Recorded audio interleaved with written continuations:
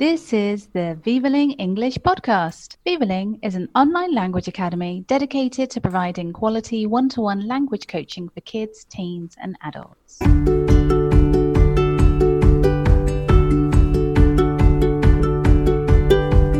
Welcome to the Vivaling English podcast. Olé! All about Spain Olé! guide. On today's podcast, we are going to talk about one of the world's favourite destinations, Spain. Olé! What do you associate with Spain? Paella, castanets, great artists, bullfighting, the flamenco. These images may be a little cliched, but how important are they for people who actually live in Spain?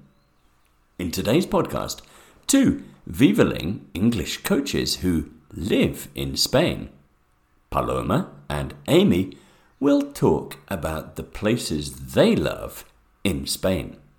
But first, I have some questions for you. Is it true that more people in the world speak Spanish as their first language than English? What is Spain the world's leading producer of? What does Spain have 8,000 kilometers of? And why do children love Ratoncito, Little Mouse, Perez? Answers at the end of this podcast. In order to help Amy and Paloma, I am going to give you some facts about Spain as an introduction. Pay attention because sometimes I get confused and make mistakes. Please try and notice if there are any mistakes in my introduction. Ready? Spain receives more tourists per year than any country in the world except France. Most of the tourists go to Spain in the spring and summer to ski on the beaches in warm weather on the Mediterranean coast. Many more enjoy visiting historic and cosmopolitan cities such as the capital, Valencia, cities like Barcelona and Madrid on the north coast. But Spain is not just about sun and culture. You can go swimming in the mountains in the winter, taste wine in its many vineyards, or take part in fun festivals such as the Carnival in Venice.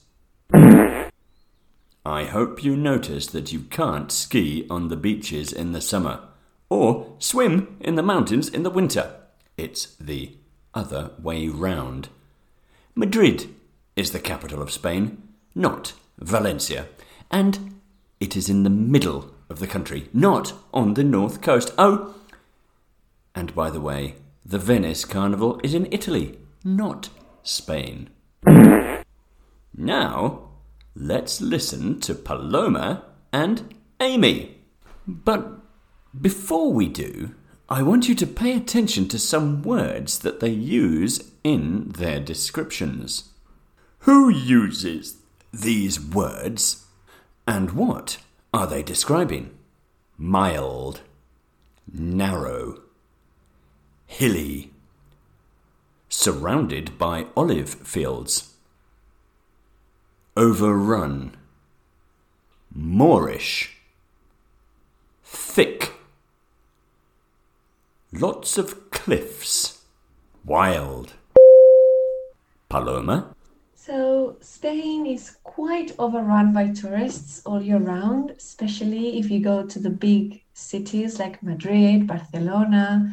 But I would say the north of the country, Galicia, Asturias, Cantabria, the Basque country are the best places to visit because they're not hot and dry like people might imagine all of Spain to be. They're actually quite rainy and cold in the winter.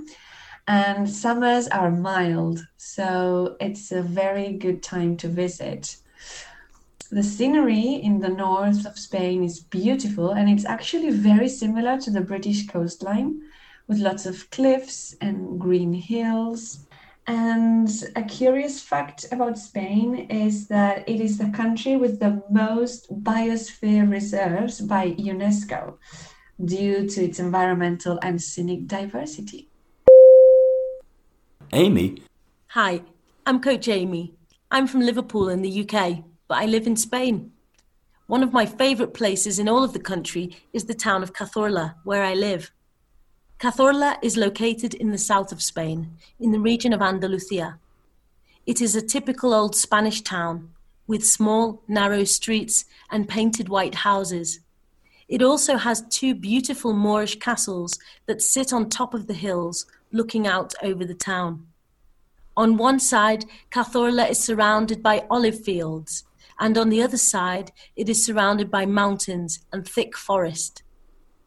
It is the entranceway to three connecting mountain ranges, Cazorla, Segura, and Las Villas, and it is a place of great natural beauty. Here you can go on many different hikes through the Sierra, where you will find waterfalls, rivers, and lakes, and you can see all kinds of wild animals, including eagles, deer, and vultures.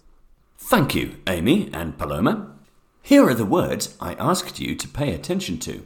Mild is how Paloma describes the summers in the north of Spain.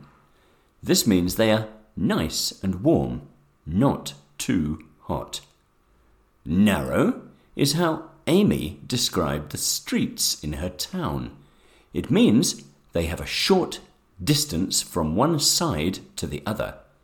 Only one car can drive down a narrow street at one time.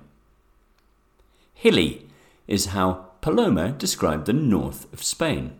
Hills are like small mountains, surrounded by olive fields. Amy's town is surrounded by olive fields.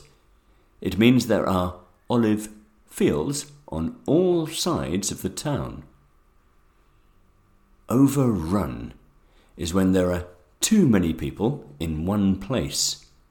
Paloma says that the big cities in Spain are overrun with tourists. Moorish is how Amy describes the castles. It means they were built by the Moors, a group of people from North Africa who ruled the south of Spain for many years. Thick is how Amy described the forest. It means there are a lot of trees in a small area. Lots of cliffs. This is how Paloma described the coastline in the north of Spain. A cliff looks like a mountain which goes straight into the sea. Wild is how Amy describes the animals. She mentioned eagles, deer, and vultures. It is almost time to say adios, but before I do, let's check the answers to my questions from the beginning of the podcast. Is it true that more people in the world speak Spanish as their first language than English? Yes, more people speak English as a second language, but Spanish is spoken by 450 million people. What is Spain the world's leading producer of? Olive oil. Spain produces about half of all the olive oil produced in the world. Maybe some of it from Amy's town. What does Spain have 8,000 kilometers of? Beaches. One of the many reasons so many tourists love to come to Spain. Why do children love Ratoncito Pérez? Ratoncito Pérez is the Spanish equivalent of the tooth fairy. Spanish children leave a tooth under their pillow at night, and Ratoncito Pérez replaces it with some money. He was created in a story written for King Alfonso XIII in 1894. And that is the end of this podcast. Why don't you write a description of your favourite place in your country and send it to the Vivaling English podcast on our social media? Ole! Thank you for listening to the Vivaling English podcast. For further information, visit our website www.vivaling.com or connect on Facebook or Instagram. And remember to subscribe to this podcast.